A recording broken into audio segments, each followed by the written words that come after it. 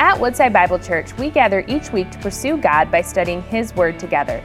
We invite you to join us for our series, Overflow, From Him, Through Us, For All, as we explore Paul's letter to the Church of Corinth.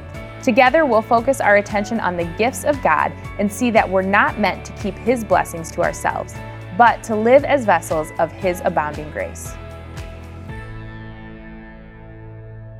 Good to see you all this morning. I want you to imagine with me in your mind. Imagine it is January the 1st. Happy New Year's Day. It's a new year and a new you, right? And so with that Happy New Year, new you, I'm going to go to you and I'm going to ask you, what's your resolution? What are your goals this year? Then you're going to have all kinds of goals that you think of. Probably you're going to go, COVID season's still continued, so I still need to lose 5 pounds.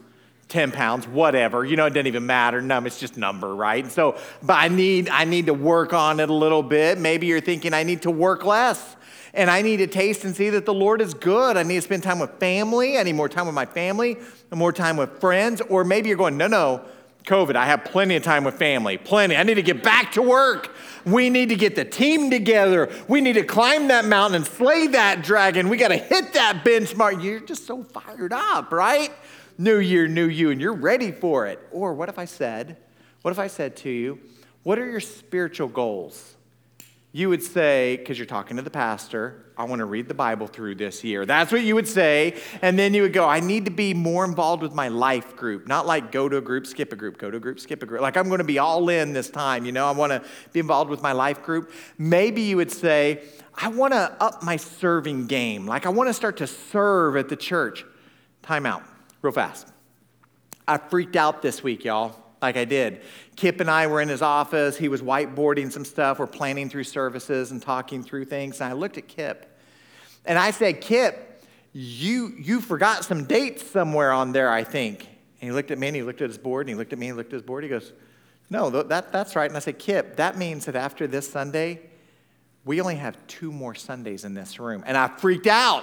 2 more Sundays in this room before we go next door and it's Mother's Day. Isn't that incredible? 2 more weeks. So maybe New Year, New You, you're thinking to yourself, I probably should start serving because we're going to go down to 2 services, but there's going to be a lot of people coming through there. I need to serve. We can help you. We can get you connected right after this service. Right out the doors to the right is the Connect desk. Talk to Pastor Brad, and he will help you get connected to volunteer. But we're New Year, New You. And so we're going through all of this stuff. You know what no one has ever said? Whether it's their personal goals or business goals, whether it's their faith goals, no one has ever looked in the top 3 and said, giving. I want to be more generous this year. Never been. I think we view it like water, don't we? Water's good for you. Every system in your body functions better if you drink the water you're supposed to. Now, if LaCroix counts as water, I'm killing it. I am a hydrated fool. I am just hydrating like crazy. If coffee counts, I'm crushing it. If coffee count, and just so you know, you don't have to Facebook me, you don't have to email. I know coffee's the opposite of water, but it sure seems like a lot of liquid. So it should count as hydration.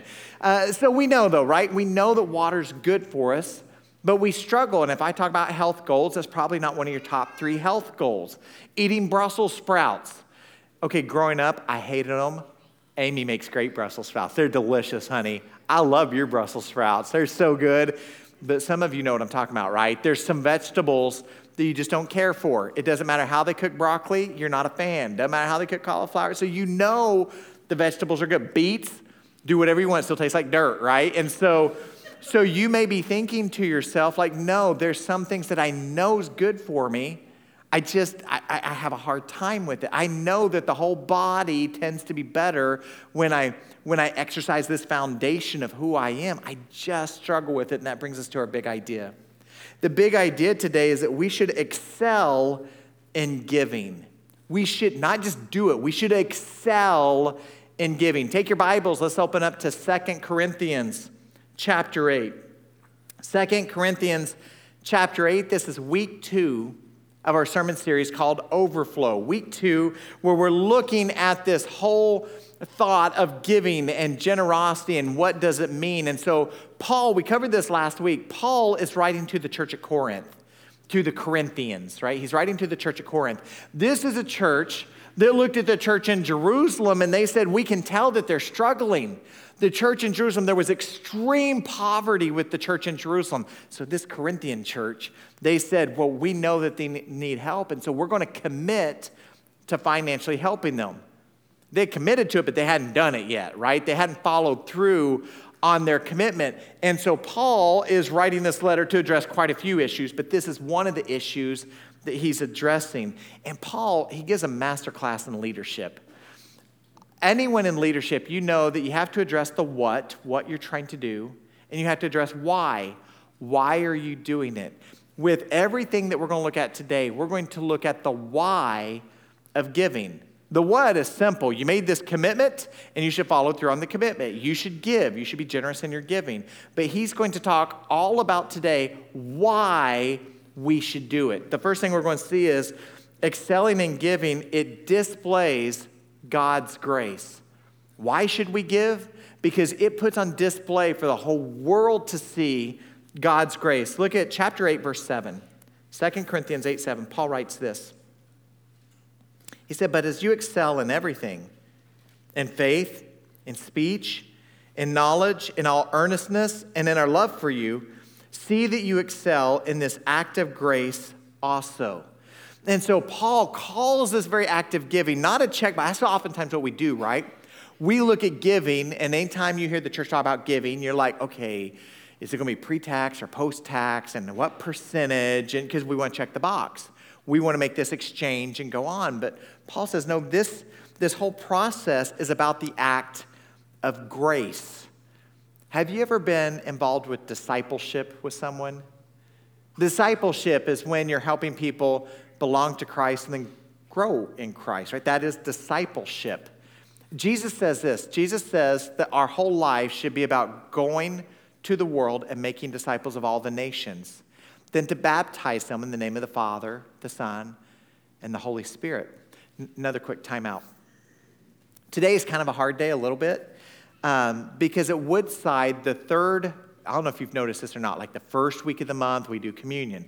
The third week of the month, like this is just kind of like clockwork. This is what we do. The third week of the month, we have baptisms. We don't have baptisms today, though, because we've already unplugged our baptism tank. Like, true story, there's a lot of work going on behind the scenes back here that you can't ever see to get ready for this big change that we're going to be doing. And so in June will be our next baptism service. If you have not been baptized, if you're a follower of Jesus and you have not yet been baptized following the service, make sure you stop and talk to us so we can get you on the list. We'd love for you to be one of the first to be baptized in the new building. So Jesus says, baptize them in the name of the Father, the Son, and the Holy Spirit. And then he says, and teach them to obey all that I've commanded you. That's discipleship. So have you ever done that? Have you ever taught people to obey what Jesus has commanded, whether it be at work, in a small group, or at school, or maybe at the church? You've taught a group. You've done it within your own family. If so, then you know you really have two major tools in the tool belt. You have challenge and you have encouragement. That's what you have to work with. You have challenge and you have encouragement. Now, when it comes to challenge, you don't want an environment that's all challenge all the time, right? That would be exhausting, wouldn't it? If someone's looking at you saying, you're not measuring up to the way of Jesus is here, and you're down here. You need to straighten up and fly right because what you're doing is all over the place. You need to get in line with Jesus. Jesus is here. And if it's like that all the time, that's kind of this legalistic culture, right? And you just feel beat down and worn down at the end. But the opposite, if it's all encouragement all the time, that's also no good, is it? That's where they go, you're awesome. You're so good. You're the bee's knees. That's what you are. And so you're like, and they're like, you. And if you're not careful, you think life is about you. And it's not about you. It has nothing to do with you. It's all about Jesus, right? But you start to think, man, I feel real good about myself. I look in the mirror and I don't see anything that looks anything like Jesus because no one ever challenges me. But I feel great about myself. I feel so good. And so what we see in Jesus is we see this beautiful picture of how to do both well. And that's what we see from Paul right here. Paul is walking this church in a way where he is giving challenge, isn't he? Like, you made this commitment. You haven't been measuring up to that commitment. You haven't done it. But then he's giving them some encouragement. Look at the encouragement. I like how one theologian broke this down. One theologian said it's like two triads side by side here. So in your notes, you might draw two triangles. I really would. I would draw two triangles. Or in your margins of your Bible, draw two triangles. And with one triangle at each point, I would write faith, speech, and knowledge. Faith, speech, knowledge, because that's what Paul says. He says when it comes to faith and speech and knowledge, you're doing so good. Like, you really are. You're doing a great job when it comes to faith and speech and knowledge. I would also write 1 Corinthians 12 underneath that. Because really in 1 Corinthians 12, he talks about the spiritual gifts, and there's a connection here. The spiritual gifts are all because of God's grace. You don't earn spiritual gifts. When you become a follower of Jesus, God, through his grace, gives you gifts. It's the power of the Lord working through you. These are gifts meant to build up his church. That's what those gifts are for. And so what we see here is Paul saying, by the grace of God, you have this faith and you have speech and you have knowledge, but then there's also some motivation here.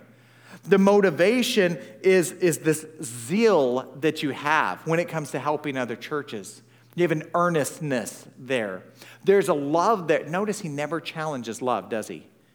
He doesn't say, well, I don't know if you really love them or not. He doesn't say that. He says, I see your love. You clearly love them. But then on that third part of that little triad, on that triangle, I'd put a question mark. Because Paul says there's something missing. You've got everything over here when it comes to grace. You got everything over here when it comes to motivation, but there's a piece that's missing. The piece that's missing is actually doing it. The action of doing it, the actual giving that should be taking place. Now, do you remember back in the day, being a little kid? I'm looking around to see if we have any little kids in here right now. No. You know, unfortunately, I got some people ducking a little bit. Oh, we got one right here. All right, right there, that hand that's going up. You remember when you were like a little kid, right? Not like now, but like when you were like a real little kid. Do you remember that? Do you remember kind of? Is it weird when I talk to you from the stage? Like, because I don't think I would like it. I did that in the first service too. They didn't like it. They didn't like me talking. These girls, there were like 3 girls right there, and they were like, I could see them turn red. They didn't like the pastor talking to them during the service. The rest of us, let's just imagine you were a little kid. Because when I was a little kid, my mama had this saying. She'd say, hey, Billy, don't forget to, ... And then she'd say the same thing every single time. Don't forget to wash the dishes. Don't forget to make your bed. Don't forget to do your homework. Don't forget to take out the trash. It was always the same stuff. Now, I never, ever said this out loud, but in my heart, here's what I thought. When she would say, don't forget, I wanted to say, yes, ma'am, I won't forget. I never said that. Oh, my goodness. No way did I ever say that. Like, I would have been in so much trouble. But I thought it, right? Here's the thing. Mama wouldn't have had to say that if I was already doing it. Right? Like, if my grades, when she would get my little report card, if it said 99% all the way down, she never would have had to say, Billy, don't forget to do your homework, because I would have already been doing it. But I didn't do my homework. That was the problem, right? If the trash, here's what I would do. You guys would never do this as little kids, but I would try to squish it down so I wouldn't have to take it out. And I was like, I can get one more paper plate in there. It doesn't need taken out yet, So if I would have just taken out the trash, she never would have had to say, Billy, don't forget. If I would just made my bed first thing, like now, I make my bed first thing. Amy makes the bed first thing in the morning, right? First thing in the morning. She is all over. Our bed is made every single time. I help. I help make the bed. I do the dishes, right? I take out the trash. Like, no one has to tell me take out the trash. I do it. But that's the issue. There's a breakdown right here of what they say they care about and the job actually getting done. And this is Paul's way of saying, hey, don't forget. Don't forget. You've got this love. You've got this zeal. You have this faith, speech, and knowledge that you do so well. Don't forget that next step, which is to actually give. As we read this, church, let's not look at this as just a church from 2,000 years ago. Let's look at truth that we need to apply today. Because as I look across this room this morning, God's grace has been poured out in this room in incredible ways, because I know the stories of so many of you in here. There are addictions that have been broken. There are hurts that have been healed. There are relationships that have been a mess, and all of a sudden God has restored them. There are people in here that God is using you in incredible ways that you never thought he would do. You have these passions and these gifts, and the Lord is just using you to exercise that in a way that he is glorified.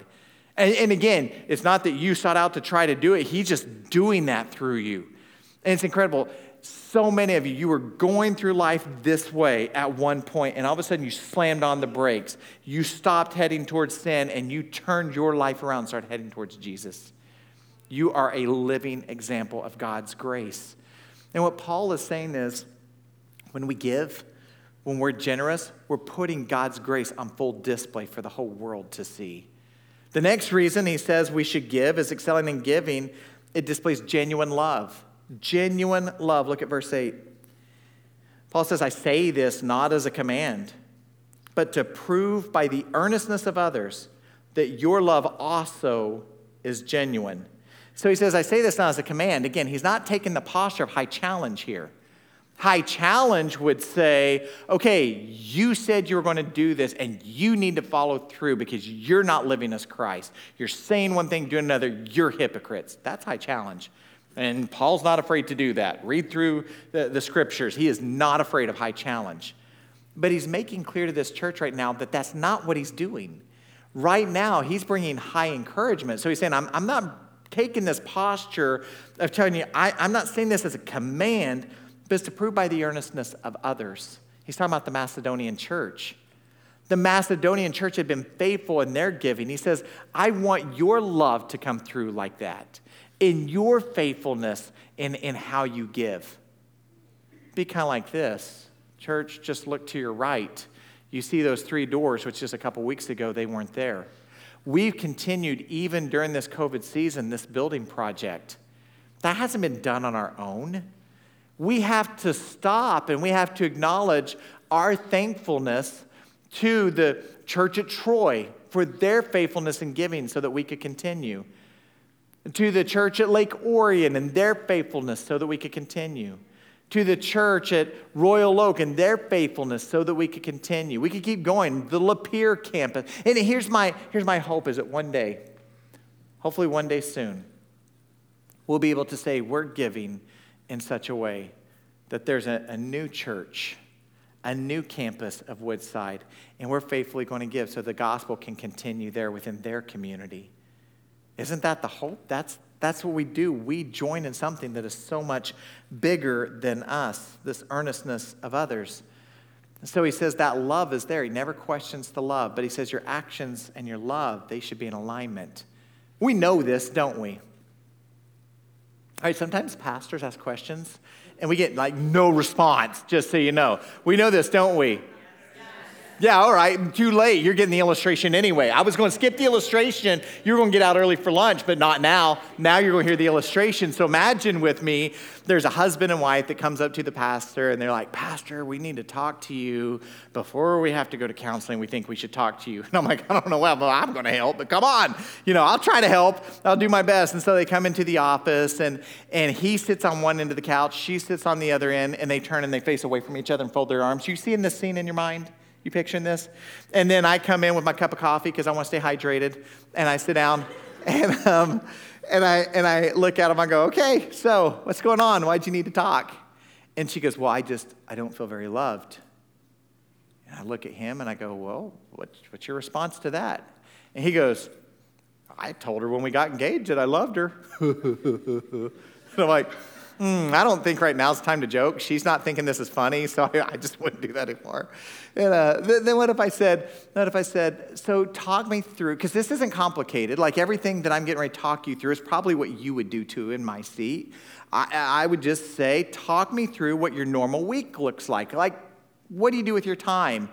And so I look at him and he goes, oh, well, so I get up in the morning and I do all my stuff. I normally leave 5:30, get to work. I like to get into work early, get on it, And so 5:30, I'm normally home fairly early. By 5, I'm home, And but the thing is, Pastor, I'm like I'm pretty wired after work, so a lot of times I go outside just to kind of process and decompress a little bit. And that makes sense to me, and I'm listening. And he goes, then I go to my office. Normally there's a little bit more work I need to do, so I go into my office at home. I close the door, I get working and stuff. Sometimes I eat dinner in there. Sometimes we eat dinner together. It just depends. And, a lot of times I just work until it's time to go to sleep. I'm exhausted at that point. I'm just done. So I go to sleep, get up, and do it again the next day. All right. Judgment-free zone, right? No judgments there. What about the weekends? Talk to me about the weekends. He's like, oh, weekends, that's my chance to have fun, And so I got my friends. I got to hang out with my friends some. So normally Saturdays, we do something, We go fishing, we go golfing. We just go do something, which is good. And Sundays, he gets real quiet and starts to mumble. Sometimes we go to church, sometimes we don't. I'm like, judgment-free zone. Like, you can just be honest. You can just tell me how it is. He goes, okay, Sundays, I got to mow the lawn sometime and do laundry. We try to make church when we can, but, we mow the lawn and do the laundry and do everything you need to do to get ready for Monday. All right, it's pretty easy to give this couple advice, isn't it? I haven't even asked her anything yet, but I can just look at him and I can say, okay, why don't we try? It's crazy, but why don't we try this? Why don't you just leave 20 minutes later and have a cup of coffee together? Or water, juice, whatever. It doesn't have to be, that dehydrates you, whatever. What if you just pause and just start the day and you just pray for each other? What if you just did that? And what if when you come home from work, instead of going outside to process everything on your own, what if you just talked together? What if you looked at her at the kitchen table and said, hey, honey, how was your day? But when you ask her that, you actually got to listen. Like, you can't daydream about what you want to tell her later, or you can't, be working in your brain but looking at her with glossy eyes going on. Like, you actually have to listen, nod your head sometimes, give some feedback, ask some questions, active listening. You can do that. And then you can do this. Like, this might make her day. Say, oh, yeah, and then, share your day with her. Tell her what happened with your day. But it's got to be both ways. It doesn't work for you to talk all the time or you to never talk. That doesn't work. It's kind of got to be shared conversation. That's how it works. And then what if, instead going to your office and shutting your door, what if you went for a car ride and just rode around in the car for a little bit just to be together? And what if New Year, New You's come and you need to gain 5 pounds to lose 5 pounds, go get an ice cream cone together? What if you did that? Or if you've already gained that 5 pounds, go walk together. Go on a walk together. You could do that.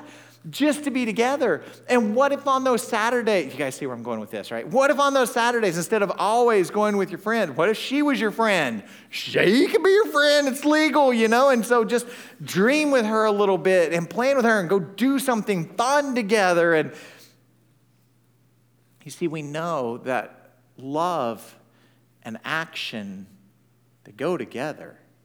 You can't say that you love and there to be no action. Jesus says it this way in Luke 12. He says, where your treasure is, that's where your heart will be. Where your treasure is, that's where your heart will be. There's got to be an alignment with your actions and what's going on inside. And Paul says you have this zeal for other churches. You have this love for other churches, but you're missing a piece. The piece that you're missing is to take that step of action in your life. The final thing we're going to look at, why do we give? Because it displays the gospel. It displays the gospel. Now, before I share this part, can I tell you, I think a lot of times when we hear sermons about giving or generosity in church, what we expect is, here's all the projects we have coming up, and here's the percentages needed, and here's... Can we just go a different direction and just say, from the Word of God, what we see taught right here is that your giving is a display of the gospel of Jesus Christ in our lives. That's what it is. Look what he says. And I want to go slow here because some of you are new to Scripture. You're new to the Bible. Some of you have been around church for a long time, and maybe you just lost sight of this. Look what he says. Paul says, for you know the grace of our Lord Jesus Christ, that though he was rich, yet for your sake he became poor, so that you by his poverty might become rich. Let me read it one more time. For you know the grace of our Lord Jesus Christ, that though he was rich, yet for your sake he became poor, so that you by his poverty might become rich. Paul says, here's what the gospel is. That Jesus left the throne room of grace. He left heaven, the glories and the riches of heaven, and he came to this earth so that you and I could be rich. Not like have a lot of money. That's not the point. If that's what you just heard, like you've missed this whole sermon today, because it's not about money. That's not what it's really about. No, he says Jesus came so that we could be rich, meaning that we could inherit the kingdom of heaven, that you and I could inherit eternal life through faith in Christ Jesus. That's what he says in Philippians 2. Paul says, have this mind, meaning the mind of Christ. Have this mind among yourselves, which is yours in Christ Jesus, who, though he was in the form of God, did not count equality with God a thing to be grasped, but he emptied himself by taking the form of a servant, being born in the likeness of men, and being found in human form, he humbled himself by becoming obedient to the point of death, even death on a cross. God becoming man, Emmanuel, God with us. Church, I don't think that takes our breath away enough. I think that we start to view this almost as commonplace. And it's appropriate and good for us to pause and let this knock us off our feet just a little bit. I mean, just imagine tonight. Imagine tonight you turn on the news and the little thing's running across the bottom, and maybe you've even got it muted, and it says something about Elon Musk or Tim Cook or Oprah or whatever rich person, I don't even care, some rich famous person, whoever the person is, right? That rich famous person walks away from all their wealth. You're going to be like, let me turn this up, right? You turn it up, and the news report goes on to say they're going to walk away from all their wealth. They're just leaving it behind. They don't even care. And they're moving to Detroit. But not like, Detroit. Not like that Detroit, but like Detroit, like that part. And let's say they're moving to Detroit, and they're going to live in a really rough area, and they're going to work in the homeless shelter every day for the rest of their life. They don't want cameras. They don't want fame. They don't want money. In fact, they say, I don't even need a car because I'm just going to walk to the shelter every day, and I'm going to serve there, and I'm going to live there, and I'm going to work there. That's what I'm going to do with the rest of my life. Not our community, not our state, the world would be astounded. Everyone would be talking about it. And can I just tell you that when we go to the Word of God and we see the incarnation and the crucifixion of Jesus, it should knock us off our feet. It should absolutely stop us in our tracks because we see the uncreated one putting on the form of creation. We see the one who should be served, serving. We see the one who is the author of life receiving the punishment of death. And so it leaves us in this place of saying, why did Jesus do that? Why did Jesus, the author of life, take on the penalty of death? Why would he leave heaven to do that? Why? And Paul says, here's why. So we could be rich. That's why. He did it so that you and I could be rich. He took our rags and he gave us riches. He gave us the promise of eternal life in Christ Jesus. He gave us the promise of the kingdom. That's what we received. That's the gospel message, isn't it? That is the gospel message, that there's this great exchange that takes place. 2 Corinthians chapter 5, for our sake he made him to be sin who knew no sin, so that in him we might become the righteousness of God. If you've never heard the gospel, here it is. God loves you, perfectly loves you. We're the problem. We've sinned. We've fallen short of the glory of God. The wages of sin is death. There's this eternal separation between us and God forever. There's this separation. That's why Jesus came. Jesus came, the one who knew no sin. He became sin. He took all the weight, all the penalty of sin of the entire world when he was crucified on the cross. He conquered death. He conquered sin. He paid for the price once and for all. So when we place our faith in Jesus, it's not anything you've done. It's not anything I've done. It's by grace that you're saved through faith and not by works. It's not your works that makes you right with God. So when we place our faith in Jesus as Lord and Savior, there's this great exchange that takes place. You see, we have nothing to offer but rags. We have nothing to offer but messed up lives. We have nothing to offer but brokenness. And the Lord takes all of that brokenness. He takes the rags. He takes the sin. He takes the shame, and he gives you a new life. And your name is written in the Lamb's book of life. That's the exchange that takes place. And Paul says there's connections. You see, the way that you give, the way that you live a generous life, it puts that gospel on full display for the whole world to see. That's what we're doing.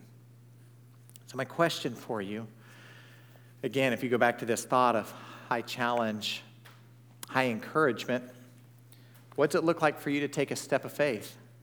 Because we're all in different spots in our faith journey, right? Every single person in this room, you're at a different place. And I don't know exactly where you are, but I know that you and I are called to this place of discipleship to continue to become more like Christ. So what's it look like for you to take a step? You have time, you have talent, you have treasure. You're not supposed to pick 2 out of the 3, right? This is where you say, Lord, I want to continue to grow in what it means to give in all of these areas. So what does that look like for you? Quick story before I pray for you this morning. Here a couple weeks ago, there was a funeral service for a friend of ours named Jessie. Many of you know Jessie. She's a special needs friend that you'd see around the church. And during the service, we set a microphone up and let people come and share their stories of Jessie.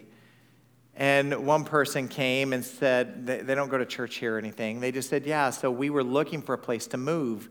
And we want a place that'd be very family friendly. You know, we saw the swing outside, and so that's where we moved. Well, Jessie loved to swing. Jessie loved to swing. And she would swing and she would sing at the top of her lungs, yes, Jesus loves me, this I know, for the Bible tells me so. Loud as she could. Now think about if you had a neighbor who would scream at the top of their lungs, Jesus loves me, this I know. How would you respond? Well, it's so beautiful. The neighbors have a little bitty one, and the little bitty one loved to hear Jessie singing. And so they would literally raise up the window so that the little one could hear Jessie singing, yes, Jesus loves me. Someone else came and they took the microphone and they said, yeah, Jessie would go to the grocery store and we would walk around the grocery store and shop. You know, sometimes when you're walking through the grocery store and you can tell like someone is not in a good spot, like they're having a hard time with life. Like, you know what I'm talking about, right? Because you normally put your head down and walk real fast to get to the milk. You know what I mean? And not Jessie. No, Jessie would stop and want to know what's wrong. Like she would just ask him. Here's what's funny about people. If you ask them what's wrong, they'll tell you what's wrong. And so they would tell Jessie what's wrong. And so Jessie would just say, well, can I pray for you? And they would go, yeah, you can pray for me. And so Jessie would pray. And they would pray. And then she'd be like, is it fixed? Is it all better? I prayed. All should be well now, right? Yes, Jessie. She just didn't hold back. Jessie would do class in my office. She'd go back to my office and hang out. She'd draw little circles all over her paper, little circles all over the place. Hey, Jessie, what you drawing? Jesus. Oh, yeah? Yeah, Jesus. So I think sometimes we look at someone like Jessie and we think, what's Jessie have to really offer the world? And I think the answer was, Jessie offered everything.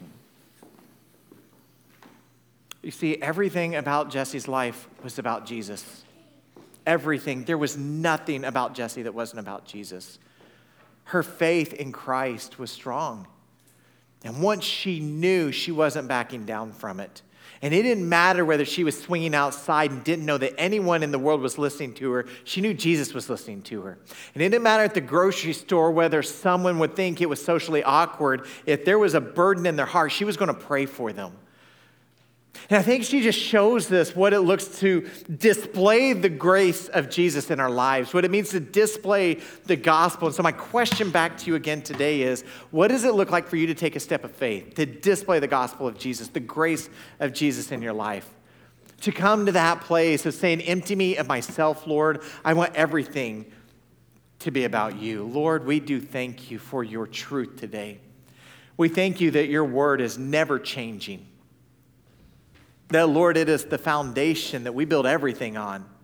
Our foundation should be in Christ and in Christ alone, not not in trying to fit into culture, not in trying to hold on to things and build our own kingdom, our own palaces. Lord, our faith should be in you.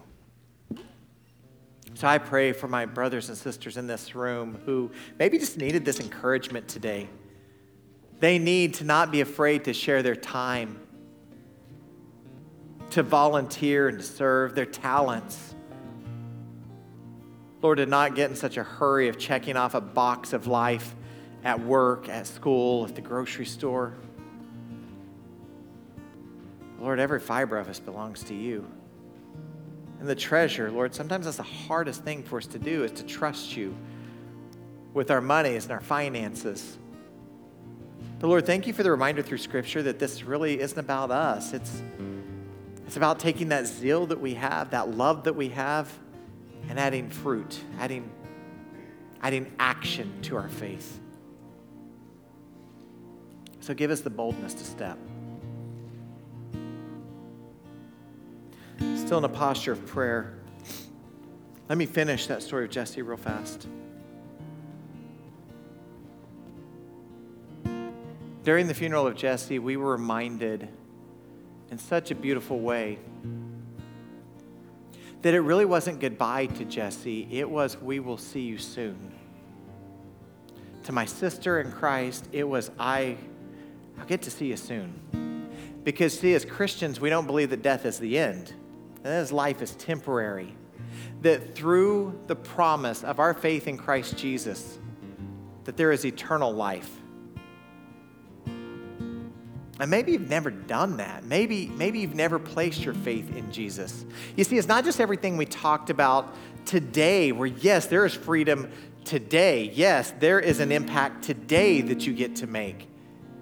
But there's also eternal life that's waiting. And that eternal life is either faith in Christ, and it is with the Lord, or it's separated for eternity from Him. And so if you've never done that, if you've never stopped and surrendered, I want you to know it's not putting your hand in the air that makes you right with God. It's not walking down front to see the pastor. It's not praying a prayer in a special way. It's your faith. It's your faith in Christ and the work that He has done on the cross. So I just want you to be able to pray and say, God, I believe that you love me. And Lord, I know I've messed up. I know I've sinned. I know that sin causes a separation, but that's why Jesus came and He lived and He died and He lived again. So Lord, I'm placing my faith and my trust in that truth, and Jesus is my Lord and my Savior. Jesus, thank you for rescuing me. Thank you for giving me new life. Lord, I want my life now to be a display of that gospel for everybody to see. It's in Jesus' name I pray. Amen. If that was you, if you, for the first time, placed your faith in Jesus as Lord and Savior, today was the day you threw your hands up and surrendered, I would love to continue that conversation with you. So on the way out, if you turn to the right, Pastor Brad will be right there at the Connect desk. I'll be there in the lobby. Please stop someone and just talk to him and say, hey, today was my day, because we want to talk to you about what those next steps look like as you follow the Lord, what that discipleship process is the word that we use, what that looks like, and how to start to take steps in following the Lord. Let's stand today as we close our morning worshiping together. Thank you for joining us as we study God's Word together. We would love to hear how God is moving in your heart and get you connected into the Woodside Bible Church family. Head to woodsidebible.org/connect to introduce yourself today.